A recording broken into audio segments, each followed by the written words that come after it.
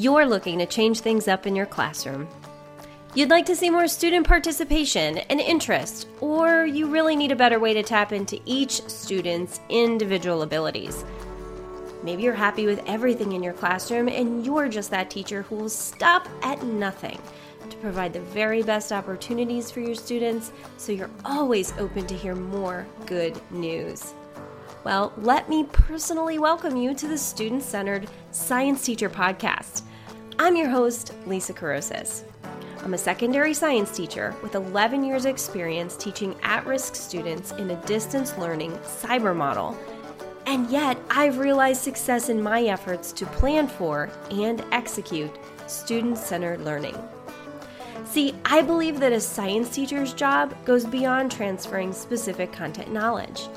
Rather, I believe our duty is to prepare students for life beyond our walls, to help develop them into informed, active members of society who can confidently make all kinds of decisions. So on this podcast, our discussions will focus on strategies to promote active learning in the classroom and their outcomes, as well as creating and nurturing a culture that enables students to take ownership of their learning by planning next steps and implementing our feedback. Here, we believe that our classrooms are learning laboratories, not just for students, but also for teachers. You'll always get encouragement to keep on experimenting, because what you do and how you do it matters. Let's jump into today's topic. For the last month, I've been discussing portions of the text Visible Learning in Science. What works best to optimize student learning? Actually, I didn't get any further than page 20 in my review of the ideas presented in that text that were most transformative for me in my teaching practice. To recap, or if you're new here, in episode 2, I presented the ideal of visible learning. This notion that learning doesn't have to be visible or apparent or obvious, only to the teacher who's been trained to be diagnostic in their instructional efforts. Instead, it plants the seed that when active learning is planned for, students also recognize when they're learning, how they're learning, and how to optimize their learning. For me, this idea was groundbreaking. Totally instrumental in encouraging me to challenge my students to do more than act as sponges to absorb this information I'm just throwing at them. Then, in episode 3, we learned about effect size as an indicator of effective instructional strategies. According to the authors of Visible Learning, an instructional strategy with an effect size of 0.4 produces 1 year of learning. Those with effect sizes below 0.4 produce less than 1 year worth of learning. And those above 0.4 are capable of producing multiple years worth of learning. Most of us are thrilled to have students score proficient on their annual assessments or even on a summative unit test. But multiple years worth of learning? Did you even know that existed? That could be accomplished? Isn't that what we want to be going after? Of course it is. So, aha moment, right? In episode number 3, I listed for you a series of strategies with effect sizes far above that standard 0.4 value, including teacher clarity of expectations at 0.75, and student expectations of self. That's right, students' expectations of themselves, 1.44. Real-time teacher feedback, 1.13. Hold the phone. You heard that right. Strategies with an effect size as high as 1.1, 1.4. This constitutes, according to the authors, more than 3 years worth of learning. Okay, I don't know about you, but I never thought of some of these as strategies in my classroom. In my mind and my training, examples of, quote, strategies were things like think, pair, share, and various types of lesson planning. For me, this is another aha moment, another of those light bulb, red flag moments. Here, there are basic fundamental decisions we can make and planning we can do that will drastically affect student learning. As an admitted sometimes control freak, I was completely excited about this. That's not to mention that these quote strategies related to setting forth expectations and providing feedback are all completely relevant, pretty foundational, and understandably absolutely necessary to students' active learning in whatever form or specific lesson structure it might be incorporated into. Now, most recently, last week, episode 4, I shared with you what has been worth its weight in gold for me. That's the visible learning approach to differentiation. And if you have not yet listened to that episode, and you are one of those teachers who has that thought bubble growing above your head with this long string of super big, bold question marks in it every time someone says the word differentiate to you, stop this episode right now and get there and listen to that before moving on. I'll be here when you get back. That approach to differentiation has been the only one that's ever made any sense to me. In fact, all the training I've received on differentiation always presented a lot about what it is and why I should do it, but not how to do it or what it looks like when it's done. That's not to mention that differentiation comes in 3 flavors, right? Not our super favorite flavors like chocolate, vanilla, strawberry. Those are mine. Ice cream, yum. But content, process, and product differentiation. Yikes. That's all I have to say. It was always so big for me. Dare I say, too big for me. And since I was doing a lot of lecture and encouraging a lot of note-taking, I just was like, what is there to differentiate? How do I lecture differently? How do they take notes differently? But this approach is entirely about what the students are charged with doing.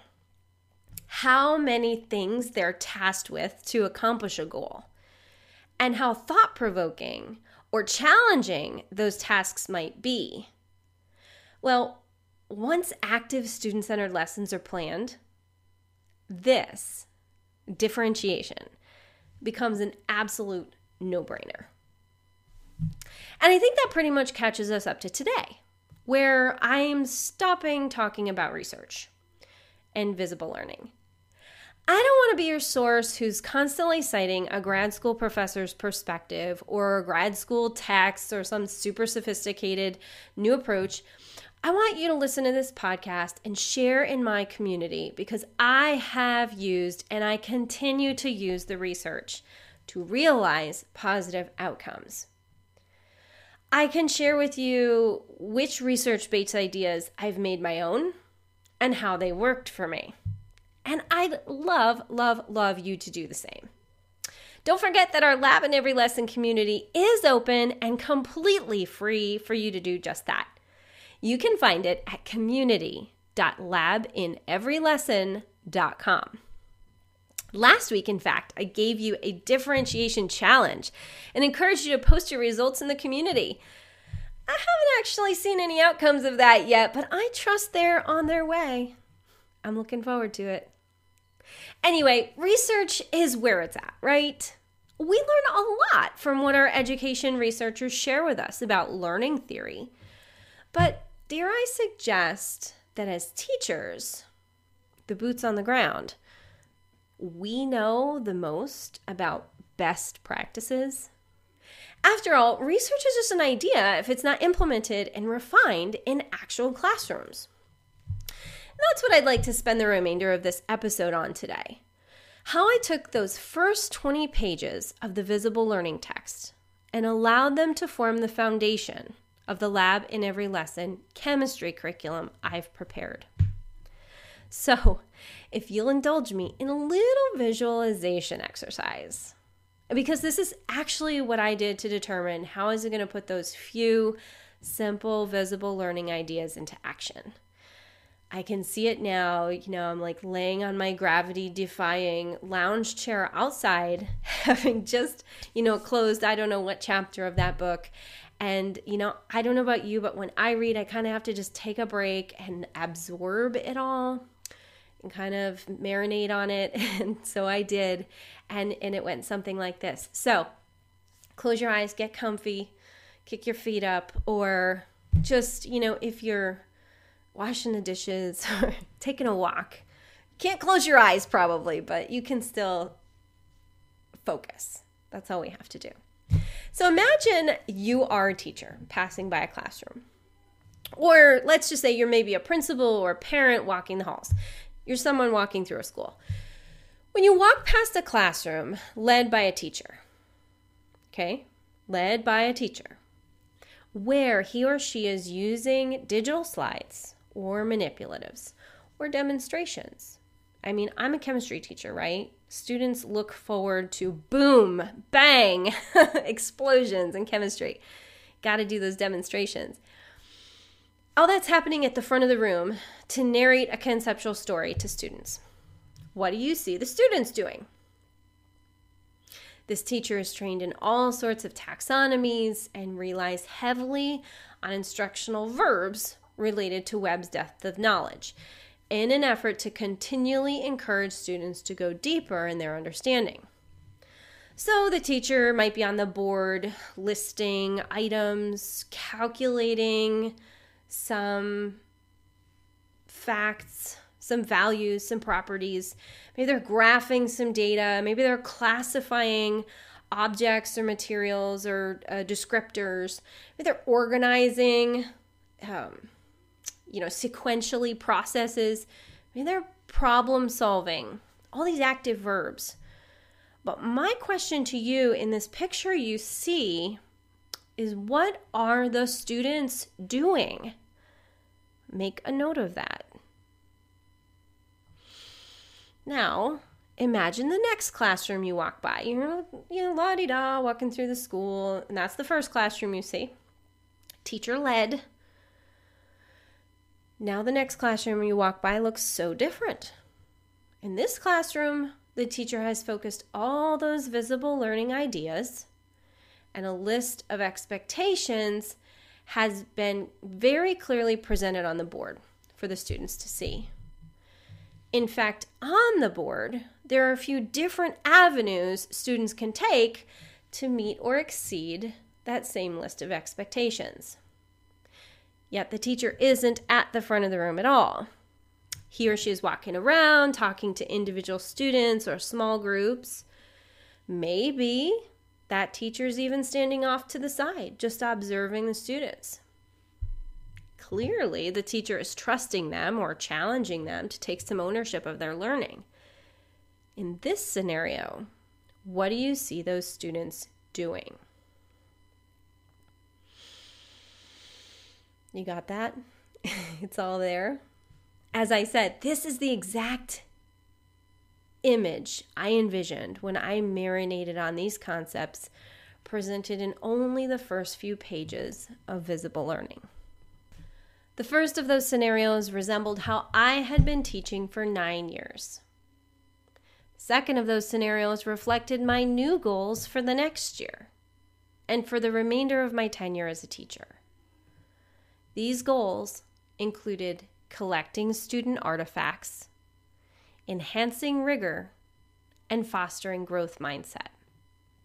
I realized that student-centered learning didn't have to be difficult for me. After all, I had been teaching for 9 years when I made the switch. I had already done the heavy lifting of planning to make learning interesting.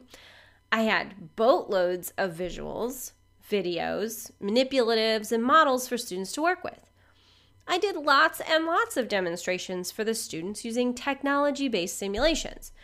Remember, I'm a cyber school teacher in a distance learning model.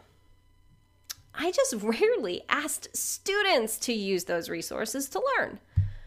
Once a month or once per unit, our team assigned a lab, quote lab, which relied upon web-based technology apps because that's what we have access to.